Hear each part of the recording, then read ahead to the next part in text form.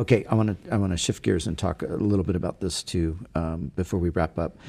Here in the U.S., we have had like a resurgence of kind of race-based issues, where it seemed like through many years, decades, the 80s and the 90s and, early 2000s, that wasn't so much, it wasn't even a conversation. It seemed like racism was something that we had in the past as a country, but it sort of seemed like we moved on, seemed like it. But then in the past, few years, we've just had kind of like this resurgence. And now there's all kinds, there's tension, racial tension. You watch the news, that we've had a lot of young black men that have been, killed by police officers and things like this. This has created a big situation around the country. And, but I want to ask you from the standpoint of, it's easy as a white person, and a number of friends, we've talked about this, it's easy for us to sort of look on from the outside and say, well, I don't think that's really happening. Everything's good. We love everybody. We're not racist. But that people actually do feel discriminated against. They do feel like there still is that tension. Now, Britain's different, and I remember living in Britain, and it was a different situation than it was here. In Britain, in many mixed marriages, and it just wasn't an issue. At least it never seemed to be to me. Here, still, that's kind of an issue with people. So my question to you is twofold. Is that an issue in the UK these days? And secondly, have you yourself, as a Christian and as a black Christian, what is your feeling about this? Okay. So I think first and foremost, it's definitely an issue in the UK. Is it? Yeah, and whether it's an underlying one or one that comes to the surface, the reality is that people are sinful.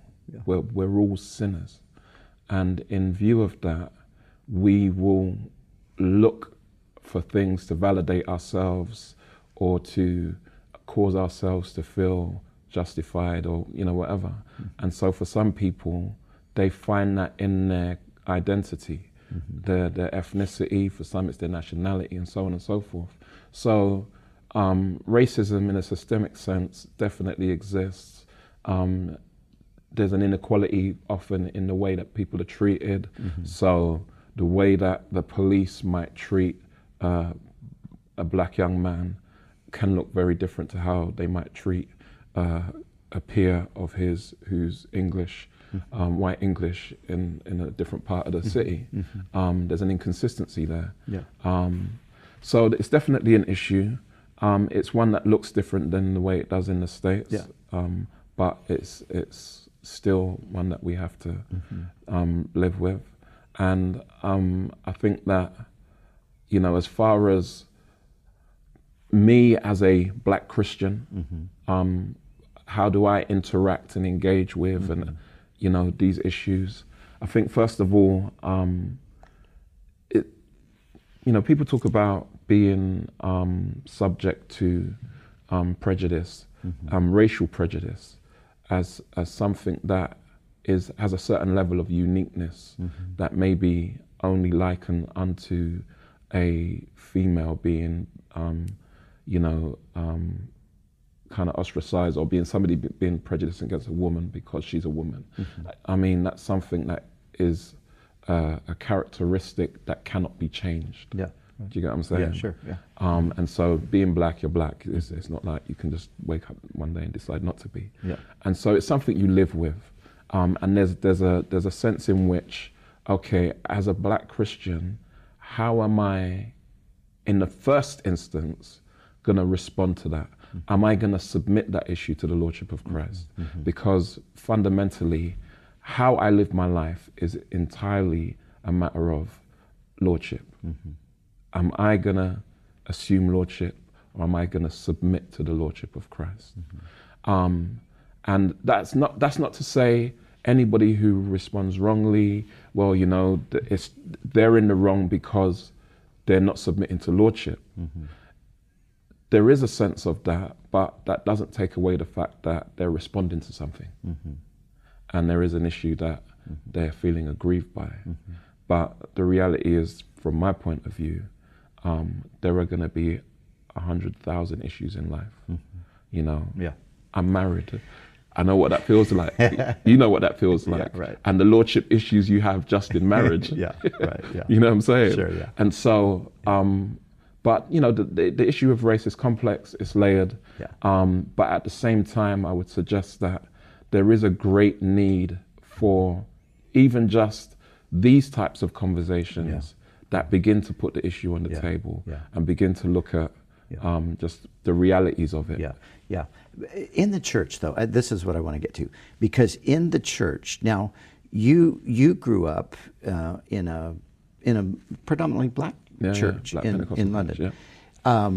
So I guess the question is, and I'm basing this on something you told me a while back.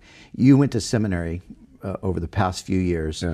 And a couple of you black guys walked into an English, very white seminary, and everybody was sort of like, wow, what do we do with this? So, because I guess my question is this. You know, I mean, we love each other. We've known each other for years, you know. And, I mean, you know, you're like one of my children. So, you know, I've never thought in terms of what color you are. It's never crossed my mind. But I, you know, I'm on Twitter. I'm on Instagram. I watch all of this stuff and I see this. So I guess my question is, to you, do white people, do white evangelicals need to do better at embracing their whether they're black or brown or whatever, do we need to do better at that? I think we do. I think definitely. Good. I'm asking that question. I want the truth. I think so. You asked a direct question, and I'll give you a direct answer. That's what I wanted. But at the same time, I wouldn't say it's because there's a malicious sense of, you know, ignorance or an unwillingness, or I just think that. I done a talk recently on cultural reconciliation, and I talked about the fact that culture clashes can come as a result of a few things, and two of them are ignorance. And you say, well, ignorance, you mentioned one thing, two of them are ignorance. There is an unwitting sense of ignorance where I'm just unaware, and that can be worked with. Then there can be a sense of ignorance because I'm superior. And you're not as important, and you're not as valuable, and I've got no respect for you or your culture. You need to be like me, and so that's all that really matters. And unless we're talking in those terms, then we're not talking. And so there can be that sense of ignorance of, I'm going to ignore the issue and I'm going to ignore you. And I think that there is even an underlying sense of that, because I know in the UK there's an extent to which the culture has been infused with that type of worldview and outlook. You know, in the talk, one of the things I reference is Rudyard Kipling's poem, The White Man's Burden. And in it, there's this kind of sense of we need to go and civilize the natives. And he's talking about places where you've got the wonders of the world, pyramids that people still don't understand how they built them. And you get what I'm saying? So we're not talking about like illiterate cavemen, you know, but there's still this sense of, well, we have it all, and they need what we have, you know. And you know, even with the missionary endeavor, you know, unfortunately, in the history of the church, a more recent history of the church, there has been those occasions where the Bible was held in one hand and the culture was held in the other, and they were presented hand in hand as being that which is representative of the gospel. Exactly. And so with that now, we're finding in the UK that there are many within the black community who, you know, there's mutual friends that we know and have done ministry with together, who have defected from the faith and been given to more sort of like an Afrocentric Egyptology type thing.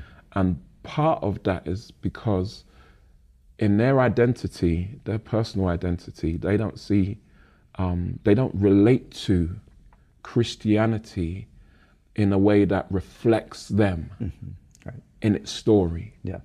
At least in terms of the way that it's presented and the narrative that's generally kind of issued. And so it's caused them to have a sense that they don't belong. Yeah. Now, in some ways, you know, I had opportunity to spend some time with Conrad Mbiwe from Africa. I can't remember which nation he's from. I think it might be Zambia. And, you know, he said in Africa, those things are not an issue because it's a black majority context, and the narrative that they've experienced doesn't, it's just normal to the narrative that there's a sense of identity that relates to the progress of Christianity and the journey of Christianity, the Ethiopian eunuch, et cetera, from the earliest times. Right. So they don't associate Christianity with slavery. But for many in the British experience, black British experience, they definitely kind of have that sense of, well, Christianity was used, the Bible was used as a tool to subjugate my people. And slaves obey your masters.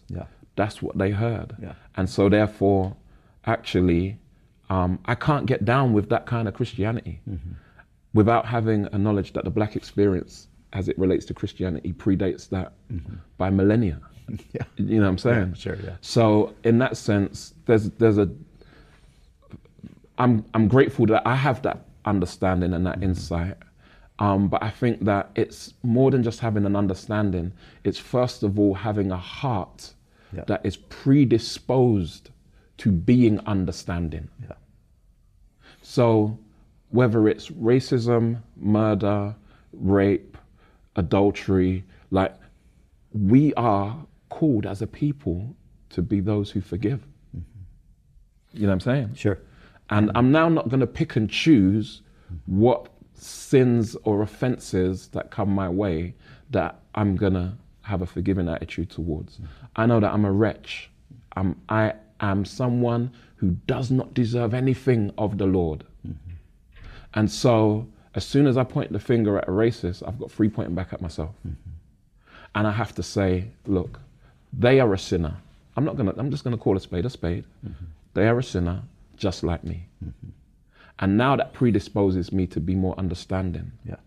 And to, I'll tell you a story, and this kind of puts my view in context. When I was at school, high school, there was a guy that didn't like me. He was a white guy. And he used to curse me out daily.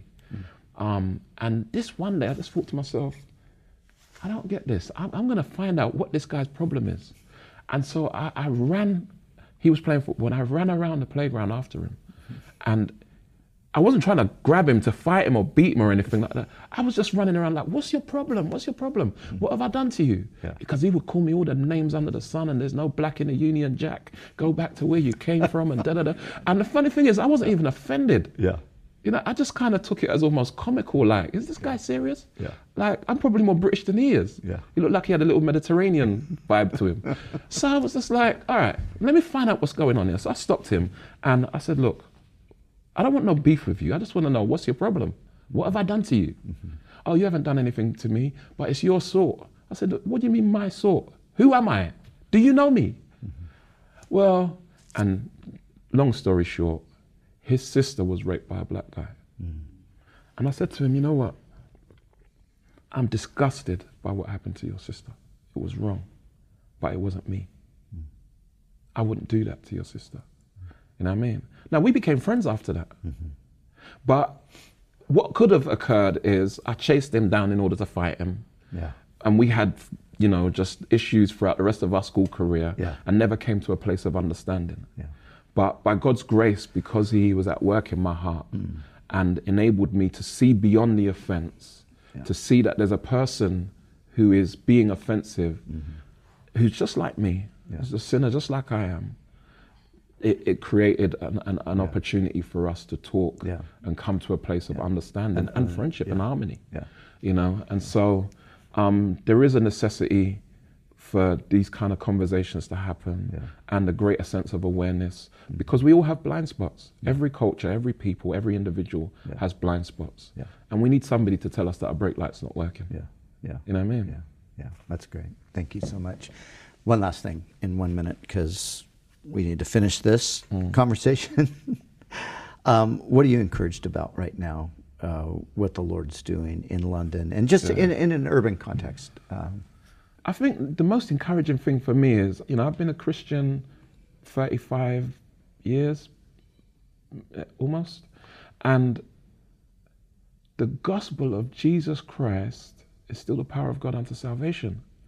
And over the years, with all of the different things that seek to assault, whether it's humanism and secularism, whether it's, Afrocentrism, whatever it is, there's never been a point where I'm just like, oh no, maybe this is it.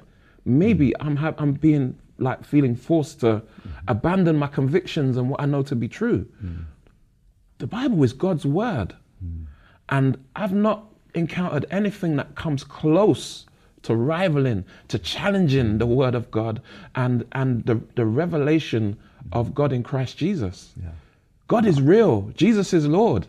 And that is ultimately true. That excites me all the time. I know it does. I know you're excited by that. I'm telling you. And I'm not even just trying to front and cameras. No. That for me is the supremely encouraging thing. And every other form of encouragement stems from that, because that's what gets me up in the morning. That's what motivates me. That's what causes me to want to love people and serve people and you know what I mean? Declare his good news. Awesome. Yeah. Love you. You too. Love that. Okay. All right. Well, thanks for joining us. I know this is a bit of a longer conversation than normal, but hopefully it's been helpful to you. And, you can find us all kinds of social media, online and so forth. So spread the word and look forward to being with you on the next episode of Things That Matter. God bless.